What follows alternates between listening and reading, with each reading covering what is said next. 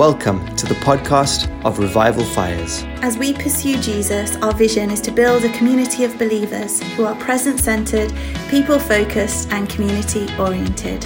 This message is taken from our Blueprint series, a journey through the book of Acts. We really believe that you will encounter Jesus through this teaching today. Let's look at Acts 4 today. As they were speaking to the people, the priests and the captain of the temple guards and the Sadducees came up to them, being greatly disturbed because they were teaching the people and proclaiming in Jesus the resurrection from the dead. What a place they were at when they were greatly disturbed by the preaching of the name of Jesus. Interesting. Let me just quickly recap in case you weren't with us last week. Last week, Peter and John were a power couple of intimacy and action together who grabbed the hand of a lame person and healed him in the name of Jesus, and it caused an incredible stir amongst the temple. I was going to say the church. You see, the church was being born. We're in this place right now where Pentecost has inaugurated the construction site for the Church of God.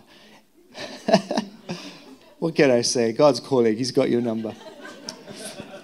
This is what happened, and the church was being birthed. The fresh move of God was coming into the world. And it was from this place now that the religious leaders were greatly disturbed. And that's what we're picking up in verse 1 of chapter 4. And here we are, verse 3. And they laid hands on them and put them in jail until the next day, for it was already evening. But many of those who had heard the message believed, and the number of the men came to be about 5,000. On the next day, the rulers and the scribes were gathered together in Jerusalem. And Annas the high priest was there, and Caiaphas and John and Alexander, and all who were of high priestly descent. When they had been placed in the center, they began to inquire, by what power or in what name have you done this? Say that with me. In what power? And by what name? This is the crux of what we're going to get to today. What is the power and the authority that we have as the church, that we have as the body of Christ. Let's continue then in verse 8. So then Peter, filled with the Holy Spirit, said to them, rulers and elders of the people, if we are on trial today for the benefit done to a sick man, as to how his man has been made well, let it be known to all of you and to all the people of Israel, that by the name of Jesus Christ, the Nazarene, whom you crucified, whom God raised from the dead, by this name, this man stands here before you in good health. Amen. He is the stone which was rejected by you, the builders, but which became the chief cornerstone. And there is salvation in no one else, for there is no other name under heaven which has been given to men by which we shall be saved. There is no other name than the name of Jesus. Now, as they observe the confidence of Peter and John, they understand that they were uneducated and untrained men. This was actually quite an insult. They were basically saying they were illiterate. They were untrained, illiterate men. They were amazed and began to recognize them as having been with Jesus. And seeing the man who had been healed standing with them, they had nothing to say in reply. But when they had ordered them to leave the council, they began to confer with one another, saying, what shall we do with these men? For the fact that a noteworthy miracle has taken place through them is apparent to all who live in Jerusalem, and we cannot deny it. But so that it will not spread any further among the people, let us warn them to speak no longer to any man in this name. And when they had summoned them together, they commanded them not to speak or teach at all in the name of Jesus. Interesting point here. If they had been cast out of the council, how did they know what was being said? And I've read some really interesting scholars say that Saul, who became Paul, and we're going to get to this later on, he was probably amongst the people in that secret council, listening to what they were saying. And later on, when he became a follower of Jesus Christ, he probably told them, do you know what they were saying in that room? Let me tell you what they were saying. And this is why we have this rich tapestry of scripture. So continue with verse 19. They've just been told, do not speak anymore in the power of this name. But Peter and John answered and said to them, whether it is right in the sight of God to give heed to you rather than to God, you be the judge. For we cannot stop speaking about what we have seen and what we have heard. When they had threatened them further, they let them go, finding no basis on which to punish them on account of the people, because they were all glorifying God for what had happened. Basically, they were people pleasers. They were afraid by the crowd, what the people would think if they were to punish Peter and John. But they had already spent a day in prison, a night in prison. It's quite an interesting qualifier for leaders in the early church. If us as preachers, as pastors, had spent a couple of days in prison, probably wouldn't be very good on our resume as pastors, would it? Your pastor's been to prison. Actually, our pastor... Woo! This is why we're revival fires, guys. This is why we're revival church. Oh, I love that. Yep, we qualified. Let's pick it up again. Verse 24. When they'd heard this, so they went back to their people. When they'd heard this and they told them what happened, they lifted their voice to God with one accord and said, O Lord, it is you who made the heavens and the earth and the sea and all that is in them. By you, Holy Spirit, through the mouth of our father David, your servant, you said, why did the Gentiles rage and the people devise futile things? The kings of the earth took their stand, and the rulers were gathered together against the Lord and against his Christ. For truly in their city they were gathered together against your holy servant Jesus, whom you anointed, both Herod and Pontius Pilate, along with the Gentiles and the people of Israel, to do whatever your hand and your purpose predestined to occur. These guys were praying great doctrine. Let me tell you this, great truth. And now, Lord, take note of their threats and grant that your bondservants may speak your word with all confidence while you extend your hand to heal and signs and wonders take place through the name of your holy servant Jesus. The power of the name of Jesus. It's so enriched and inwoven into what was happening in those days and what is still happening today. And when they had prayed, the place where they gathered together was shaken, and they were all filled with the Holy Spirit and began to speak the word of God with boldness. There's an instant answer to that prayer. Do you see as well here, we've had the day of Pentecost in Acts chapter 2. The place was shaken, tongues of fire appeared on their head. They were filled with the Holy Spirit. And what happens again here? The place is shaken again, and they are all filled with the Holy Spirit. It wasn't another day of Pentecost. You can't have that. That's already happened. But God continues to fill his people with his Holy Spirit. God continues to fill us. Let me just pray. Father God, I thank you for your word. I thank you for this passage of scripture. And Lord, we invite you to come and to speak to us as we dig into this, as we learn more about power and authority, what you've given us. Lord, would you make us a church like the blueprints that you had on your heart when you birthed the church, that we would be a church full of power, a church full of testimony and witness, a church full of boldness. In Jesus' name. And everybody said, Amen. Okay. Now, there's two words that are used for power. If you remember verse 7, this is where we want to go. We want to understand what it is to be a people of power and authority. They asked the disciples, by what power do you do this? And by whose authority? By what name? And I want to just talk a little bit about two Greek words because it really helps us to understand what the Bible was saying. Let me also let you know, it's got nothing to do with looking like clever. If the disciples... as leaders of the church, the first qualification was that they were put in prison. Another qualification was that they were untrained and illiterate. Let me tell you, I'm not trying to stand up here and talk to you about Greek because I'm trying to look trained and illiterate. Some of you have asked me about my accent. Yes, I'm untrained and illiterate young boy from the back end of Zimbabwe, Africa. Anyway, here's why we want to talk about some Greek words. If I was to say...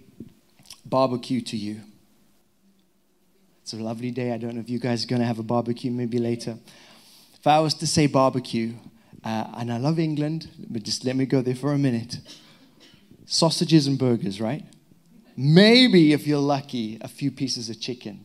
Or even those like little kebab things that you get that are really, I don't know what kind of meat there is. It's like, they say it's lamb, but I don't know. Like it's been pre-chewed by something and stuck on a stick, you know. And then when you barbecue it, how many of you have had sausages that were more of a burnt offering than a meal? You know, it's like, wow, I can tell you guys like to go to church. Here's another burnt offering on the barbecue.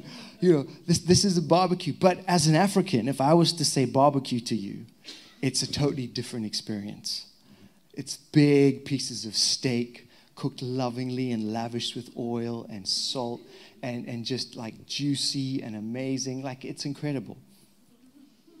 So if I was to say the word barbecue, we have different cultural backgrounds based on our experiences, don't we? What about, now let me take your side, because I learned a lot when I came to England. If I was to say roast dinner, Sunday roast dinner, hello. Let me tell you, the first time I ever ate a parsnip was when I came to England. I was having roast dinner with Anna and her family about 20 years ago. It was amazing chicken. Sharon had done this beautiful chicken. There was all these condiments. I mean, there was homemade cranberry sauce. There was bread sauce. Anyone ever had bread sauce? Bread is only something you ever would put in a toaster and have with jam for breakfast. But here was like garlic and milk and bread. Then there was roast parsnips, roast potatoes. There was all these greens. There was gravy. This was a roast dinner. You see, when I grew up, a roast dinner was something that was probably also a burnt offering, you know. We just had potatoes and meat. That was it, right? But in England, what's a roast? It's amazing, right? So I had to understand the cultural background. When you say roast dinner, someone said to me, do you want to go out for a roast dinner? No, not really, thanks. Because I hadn't experienced it, right? So it's when we're talking about understanding the Greek words, I want us to go back and understand the cultural relevance of what that word had when it was written down in the Bible. The other thing about the Greek language is it's so rich. You see, I'm wearing a shirt. And in English, I'd have to say it's a blue shirt. It's a blue denim shirt. I'd have to use 3 words to describe this shirt.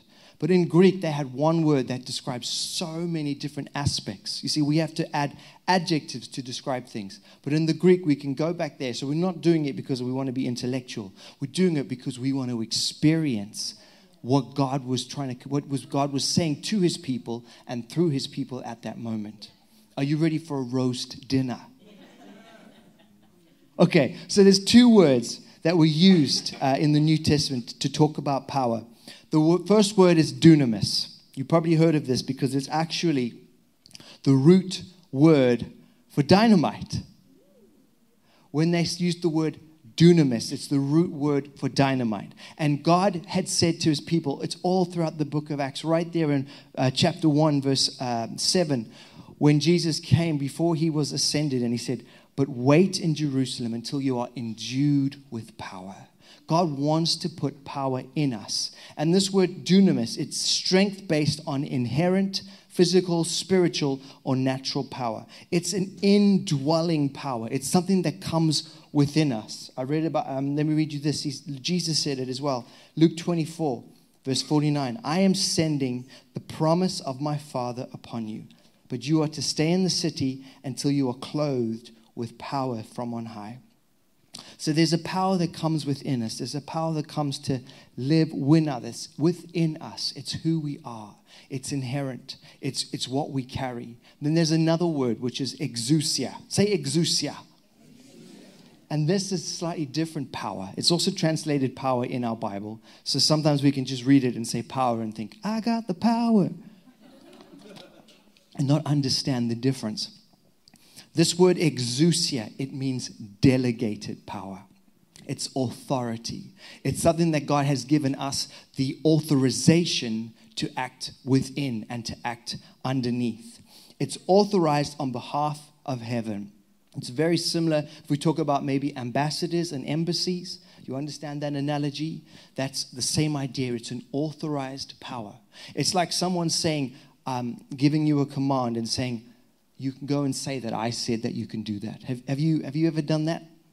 I mean, growing up as a kid, I'd talk to my brother, I need to play with that toy. No, it's my toy, you're not playing with it. And what would you do as a kid? You'd say, Mommy said. It's funny how Mummy's name had a lot of power in those days. The older I got, it was Dad's name. But, you know, when you're young, Mommy said. But Mommy said you have to let me play with it. And what would happen? Oh, all right then, you know. Here's the toy. There's power in a name, isn't there? We have to hope sometimes if someone says, you can use my name, that it's a name worth using. Let me tell you, when Jesus died on the cross, and as we've read all throughout chapter 4, there was the power in his name. That is the authority that he has given us. He has given us a name that carries so much authority. He has given us a name that is above all other names. It is a name in which power comes from the highest throne in the universe. I was going to say in the land. It's the throne above all thrones. It's the throne that he ascended to after he's given his life as a sacrifice. That is the place that we have got the power, the exousia, the delegation. And here's the amazing thing. In Matthew 10, verse 1, Jesus did this. He summoned his 12 disciples and gave them authority over unclean spirits to cast them out, to heal every disease, every sickness. He has given us the authority. What has he done with the authority? He's given it to us. So true power and the power that God wants us to walk in is when we have the authority to move in power. So often we think God's enclosed us within, but he also wants you to know that you've got the authority to move within that power. This is what God wants us to walk in as a church. And I want to give this example because it really spoke to me. I was having a meal with a friend in a really nice restaurant just a couple of weeks ago. And I needed to use the toilet. And I walked into the toilet. And you guys have probably been in places like this. Sometimes down the corridor here at church, it does the same as well.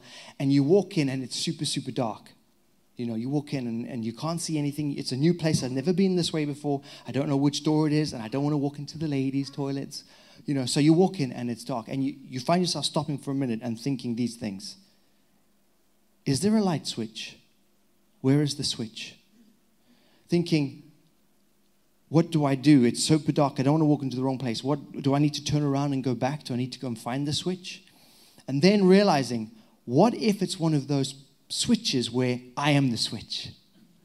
What if it's one of those places where I'm going to bring the light? And how do I bring the light? I keep moving.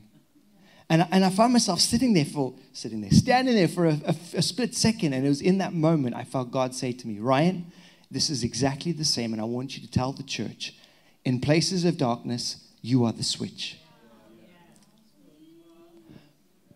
In places where things need to turn around, you are the switch.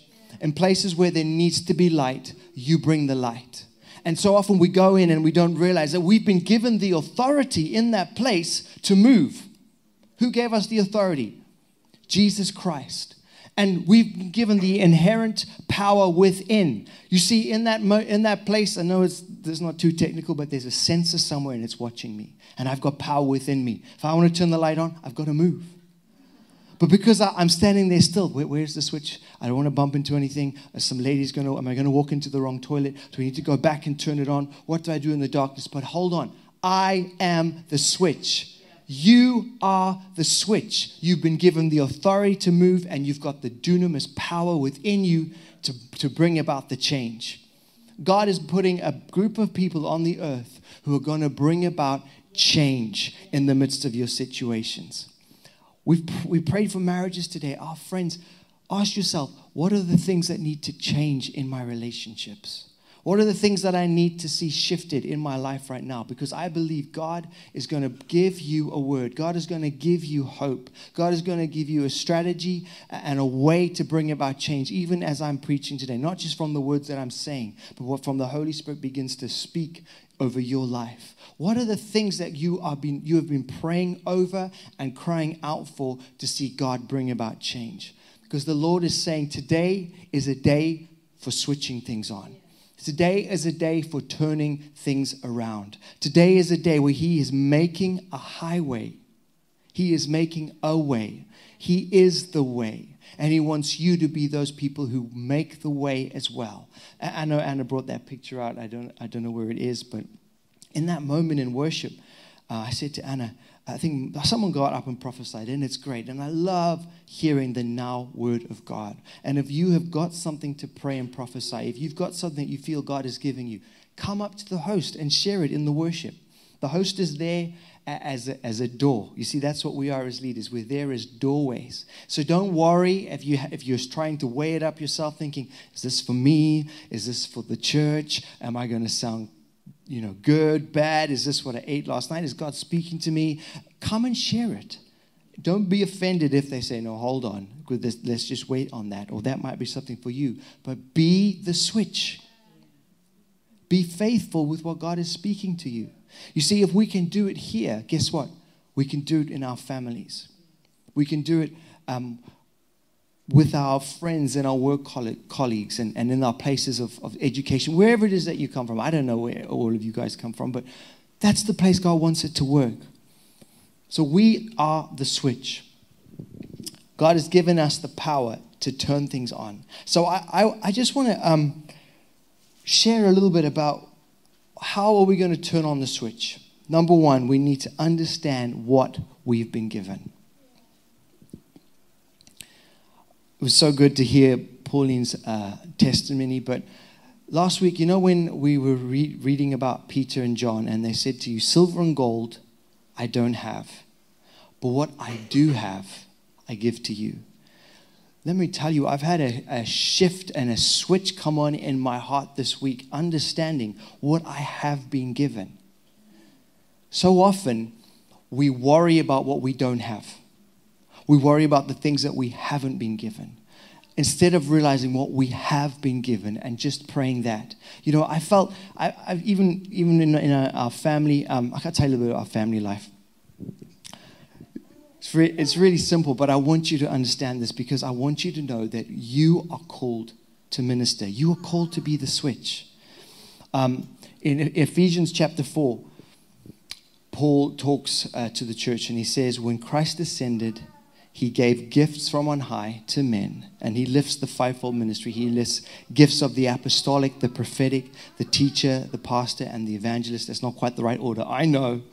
But he lists the 5 gifts, and then he says this: the gifts are for the building up of the church and to equip the saints for ministry.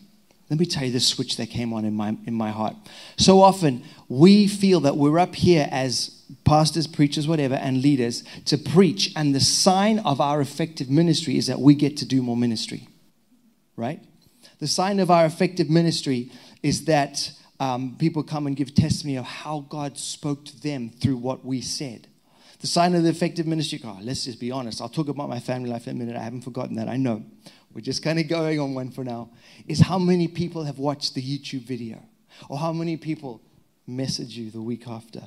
That message really spoke to me. Or what things are said about in life group. You know, all that stuff is good. But here's the switch that I realized. And I want to say it because we hear a lot about the apostolic gifting in this church. We hear a lot about the prophetic gifting. And we want to because it's something that God is giving us as blueprints for the church that he is building. The litmus test of us as leaders in our ministry is that you do the ministry.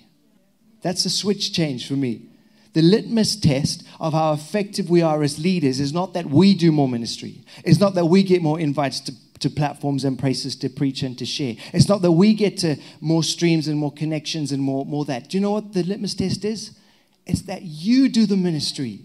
It's that you come back and say, Ryan, I prayed for my family and you will not believe it. She had COVID and she was healed. It's that, Ryan, I went into my workplace and I spoke to my boss. I went into my school and I spoke to a colleague. I invited them to Life Group, to Alpha Course. Someone gave their life to Jesus this week as well on Alpha Course. Praise God. Yeah, I love celebrating. These are the wins that you get to do the ministry. And so when Pauline's shoulder is healed and you guys put your hands up for prayer, you're laying hands on the sick because you are the body of Christ. Because who is the switch? Yeah. You are the switch. Say, I am the switch. I am the switch. Yeah. We're going to go in places and see things change. The litmus test is that the church of God is equipped. The saints of God are equipped to do the ministry. And I want to fill you up today with so much heavenly Holy Spirit power. In Zimbabwe, we call it magetsi. It means electricity, energy. I want to fill you with so much magetsi, so much power, so much Holy Spirit within you that you can go and touch things and they shift. That you can go and touch situations and they shift. Come on, give God praise. Lord, would you do that in this church? Would you do it in our lives? Okay, this is a great tangent. Where am I? I'm over here talking about family. So every night, you put the children to bed, and we make a point of praying for our children. I'm at that place where we've been married 18 years, had kids for 15 years. 15 years times 3 children times how many nights a year. It's a lot. And at the end of the day, the easiest thing sometimes is to say, guys, good night. Close the door. Maybe leave them with a mobile phone. But hey, I'm just going to be honest, talk about family life. And there comes a point where you say, no, Ryan, my ministry is to my family. First and foremost, my ministry is to my wife, my family, my church, my friends, those people around them. So even though I'm exhausted, and even though I'm going to go to each child's bedroom and say a different prayer for each of them, I'm going to do this because I'm their father. And who else is going to model it to them if not me? So when I talk about praying for your family, I'm not just saying it as this throw-out statement where I don't know what it costs, where I don't know the reality of the questions that you get asked in that moment, where I don't know. Let me be honest with you. It's great in church on a Sunday. Jude and Sam. Oh, Sam, good to have you here again today. Come on, give the Lord praise for his ministry gifting. Thank you, God. And all the worship team, and Luke's done the sound, and Mike's pumped it up, and you come in here, and it's like, whoa, I can feel the presence of God, and you pray for people on the line, and you know that God is moving through them, and then when you get home and pray for your 10-year-old girl in bed, you're like, where's the power, God? Do you know what I'm saying? They're like, okay, I'm going to impart something here to you. I'm going to give you the power of Christ. Are you done, Dad? It's not like that. Maybe once or twice for a 14-year-old, perhaps. But what I'm trying to say is that is the place where the ministry happens. That is the place when the rubber meets the road. That is the place when, before a meal, we want to say grace. Why do we say grace? Because we're being traditional and religious? No, because we are putting in place a practice of the presence of God. So when I'm talking about family, I really mean it, that we can be a people who see God's presence and power amongst our family. And who's going to do it if you're not the switch?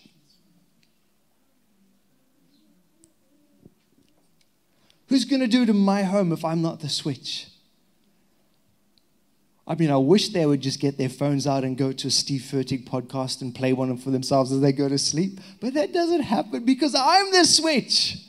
I'm the switch in their lives. We are the switch for the lives of people around us. And you see, here's the thing. If we can capture that for our family life, because we all have a family life. We all have people who we're in that kind of family environment with. If we can capture it there, it's not such a giant step to do it in your work life. It's not such a giant step to do it with your colleague life. It's not such a giant step to do it with your school life. When I realize I'm the switch. I think you guys are getting this. Say amen if you're getting this. Understand what we've been given. See, 2 Timothy 1:7 says this, for God has not given us a spirit of fear or timidity, but a spirit of power and love and discipline. You see how Paul links power and love. We're going from the place where intimacy and action are being linked together. Where God is giving us power. That word again, it's dunamis. This is what we've been given. We've been given the Holy Spirit. We've been given the name of Jesus. We've been given his authority. And I want to talk for a bit now about a switch of our testimony. One of the biggest switches that we've been given is the power of our testimony. Well, I highlighted this word. I loved it in what we read, verse 20. For the disciples said this when they were on trial. Sometimes our faith is on trial. Sometimes Christianity is on trial in the world we live in. Sometimes our testimony is even on trial, the things that we say and we believe. And this was their response. We cannot stop speaking about what we have seen and what we have heard. See, the blueprint here is that God says, you will be my witnesses. A witness is the same as testimony. God is saying here, I will give you a testimony. So what is one of the things that we've been given? We've been given the power of our testimony. It's that dunamis within us, what God has done. We cannot stop speaking about what we have seen and what we have heard.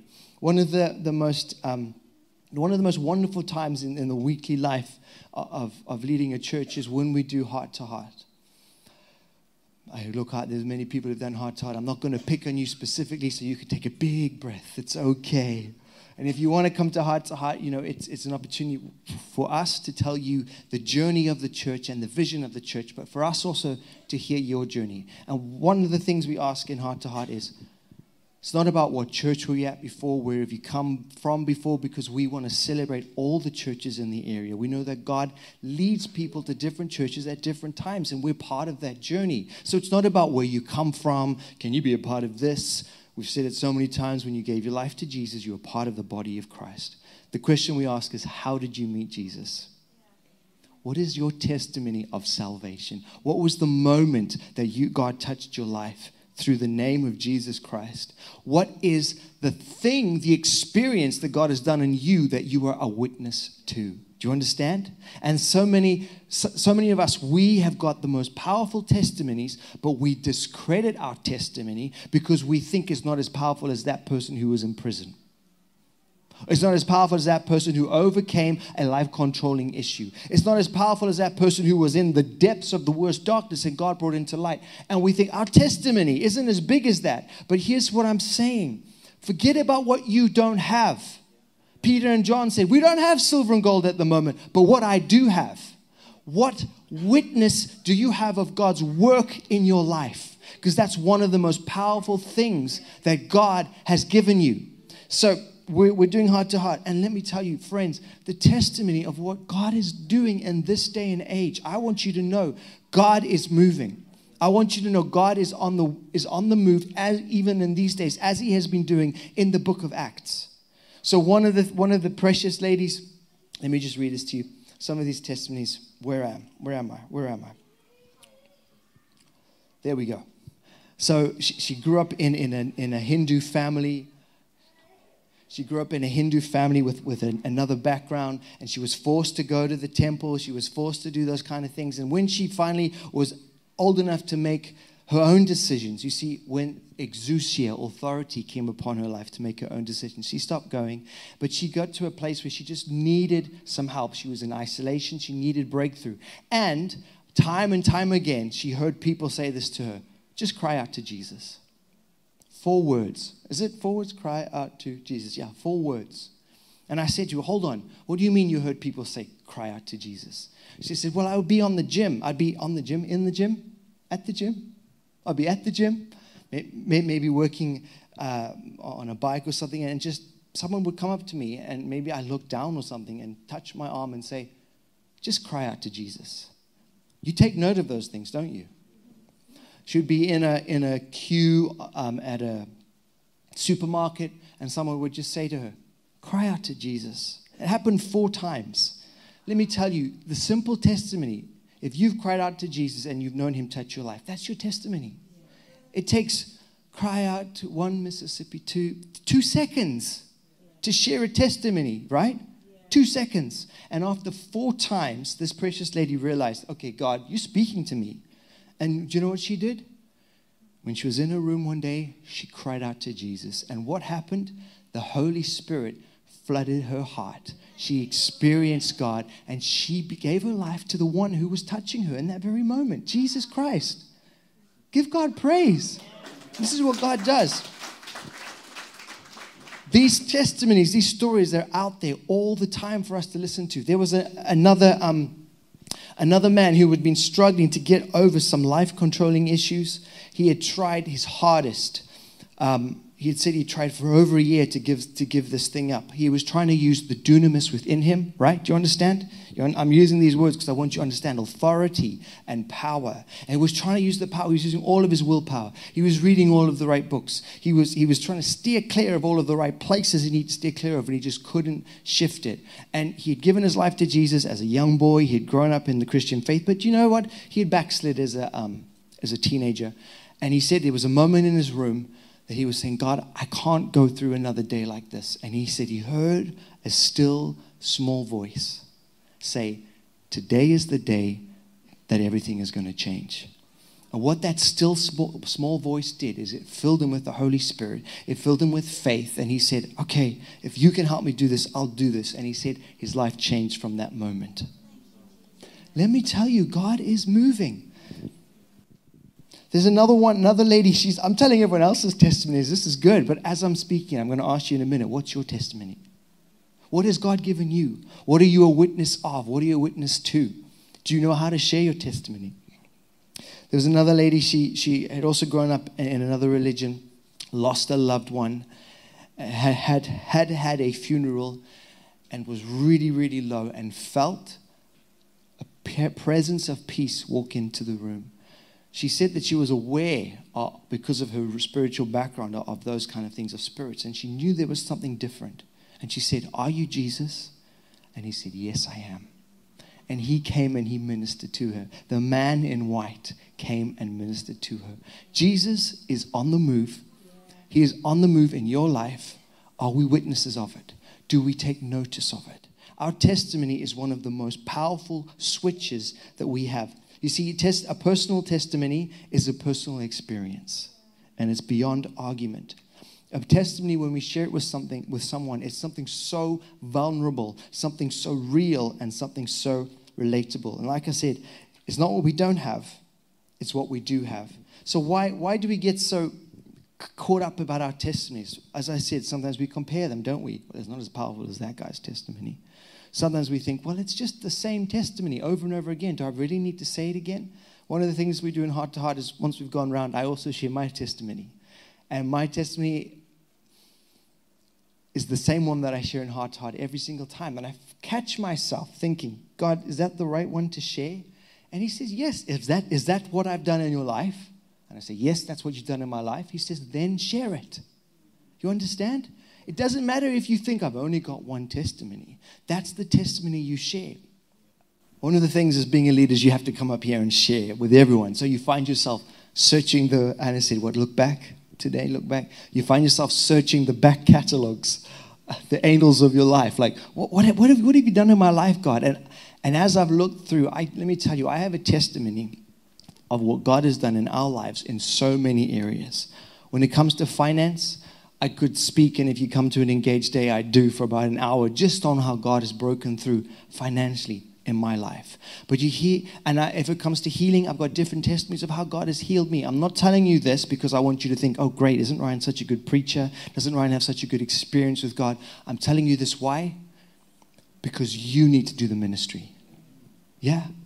I'm ministering now so that you can go out and that you can minister. And I've been able to look back and figure out, God, what is your testimony in relationship in my life? What have I witnessed you do in my life in this area? What have I witnessed you do in my life in that area? But when it comes to the Heart to Heart, I always share the same one. And here's what I want you to do in life groups this week. This would be great. Think about your testimony. What has God given you? And can you share it in 30 seconds or less? Can you share your testimony in 30 seconds or less? So often we think a testimony is a preach. It's not. It's what has God done in my life. There are moments that we come into contact with people, as I've already shared with you, and you might just only have the ability to share 4 words.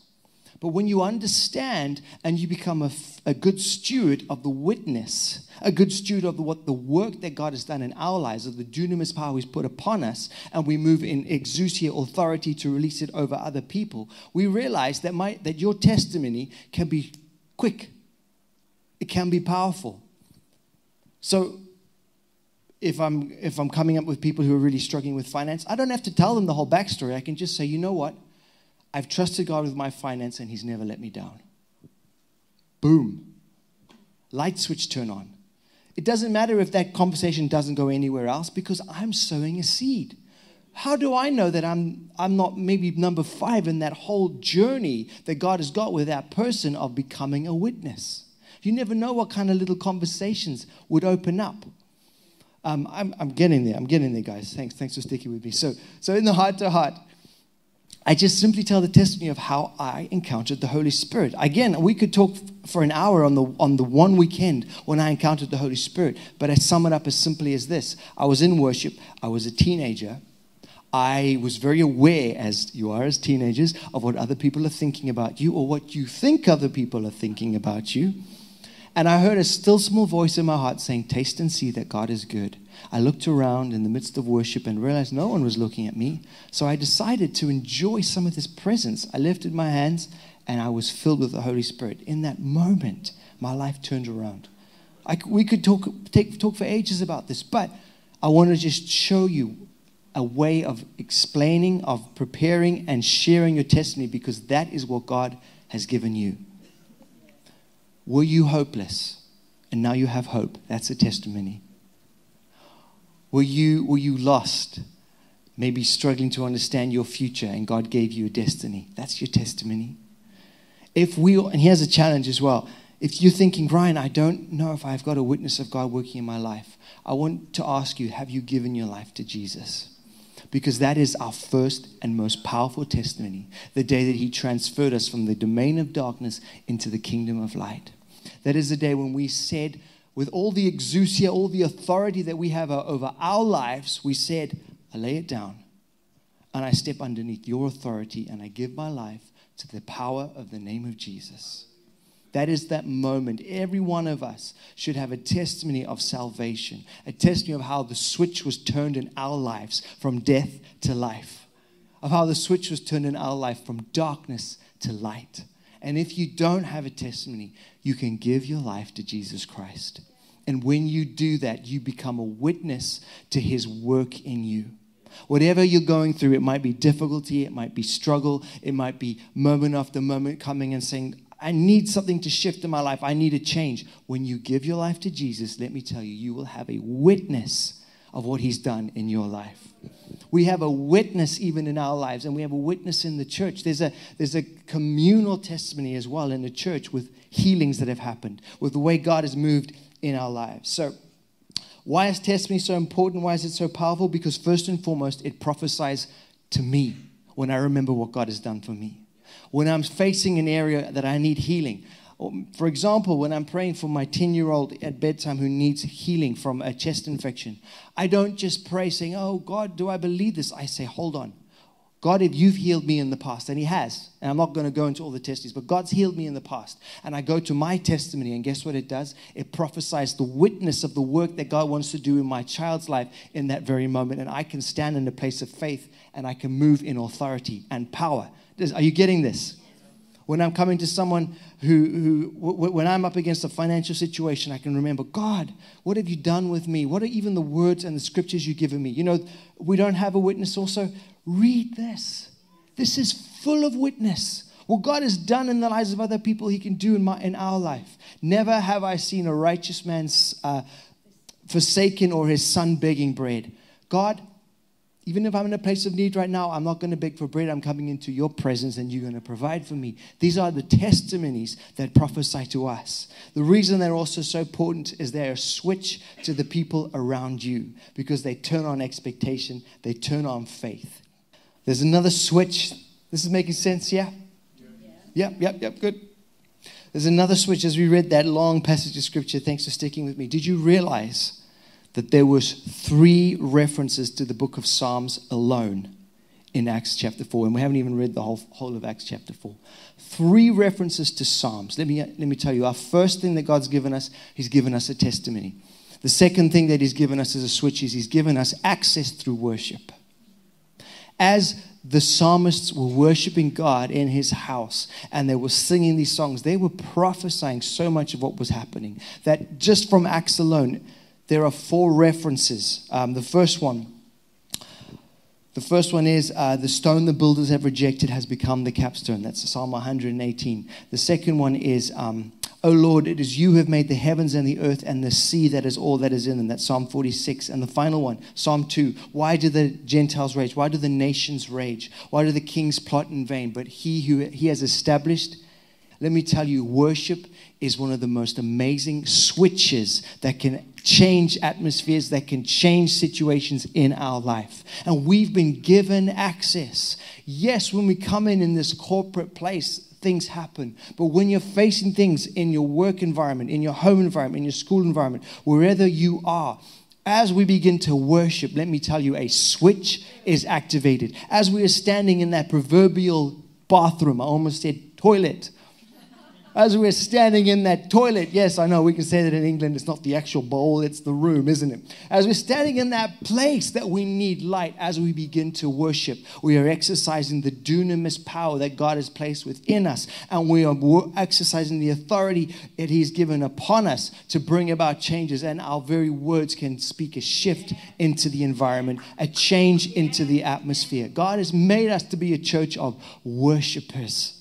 I love how you worship, church. I love it. It's so good. I love the shouting. It's not that the shouting is anything special, but it's the overflow of a heart responding to God. You don't, even if you don't shout, as long as you have an overflowing heart that responds in worship and praise to God, guess what? You can change situations. So He's given us a testimony. He's given us the switch of worship. Let me get on to this one. It's a switch of prayer. Prayer is not an escape from responsibility, but is our response to God's ability. I like that one. I'm going to say it again. Prayer is not an escape from responsibility, but a response to God's ability. God has given us a switch of prayer. You see what happens here? Peter and John, they're thrown into prison. And I love this.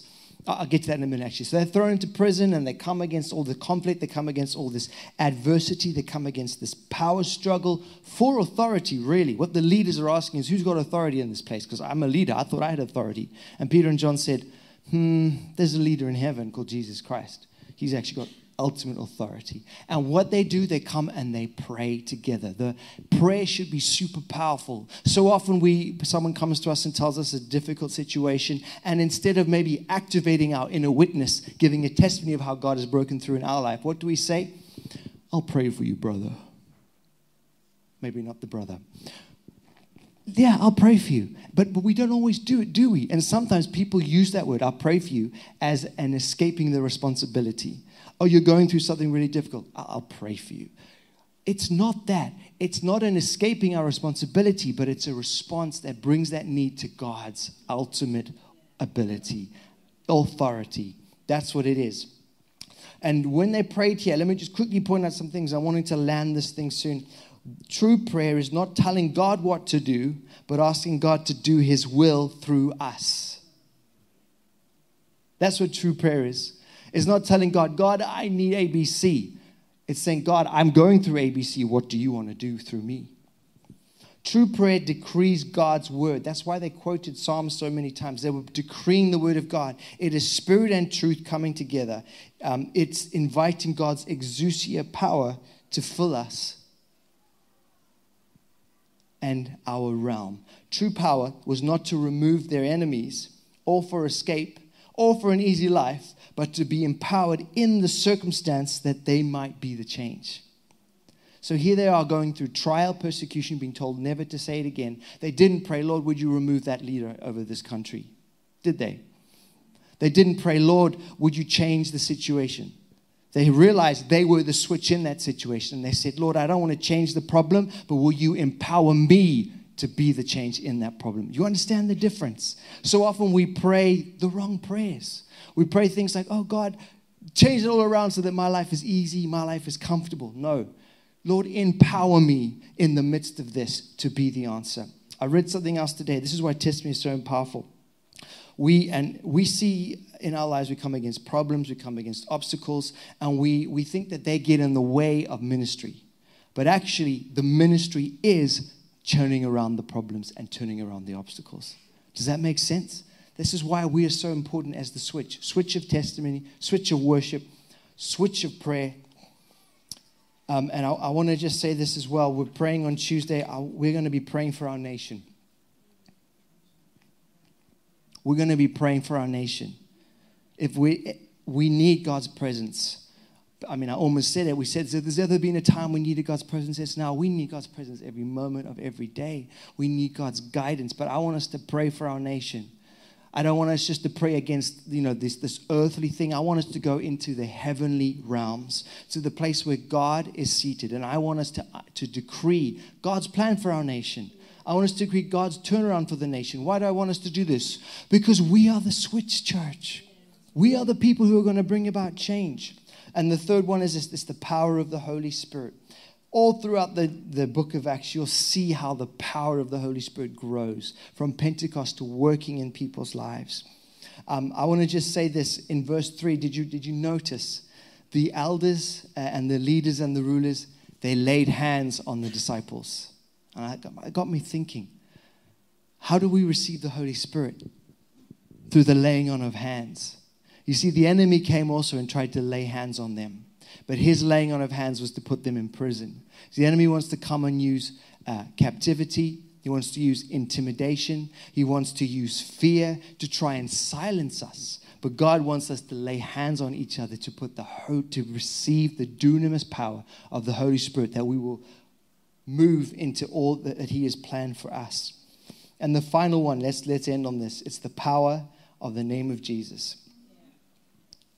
We've been given the power of the name of Jesus. This is what He's entrusted to us, to every one of us. The authority of the name of Jesus. You see, those leaders that we read out their names, Annas, Caiaphas, Alexander, all those guys, they were the very same group of people, get this, that met and sat in judgment over Jesus a few months earlier and agreed with Him being crucified. They were also jealous of what was happening. They were jealous of the miracles. They were jealous of the freedom. They were jealous of what the Holy Spirit was doing through Jesus. And they thought, we're going to stop it. We're going to get rid of Jesus. And they did. They thought they did. Jesus had died. He had resurrected. They tried to cover that up, didn't they? They tried to hide it. He ascended into heaven. And now, shock of all shocks, the disciples are going around and preaching in the name of Jesus. Think about that. They got rid of Jesus Himself. They thought, okay, cool, that's not going to happen anymore. We've got our nation back. We've got our religious structures back. And all of a sudden, Peter and John are healing people, doing what Jesus did, but in the name of Jesus.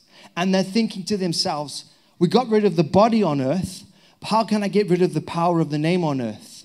Let me tell you, there is nothing that can ever stop, that can ever shut up, that can ever block, that can ever hinder Jesus and His moving on the earth. They thought if we get rid of His physical body, we're going to silence it. But no, His name now is moving. And you know what? His name is as powerful as His body on earth. Why? Because we are the body of Jesus on the earth. It will not be silenced. It will not be shut up. It will not be held back.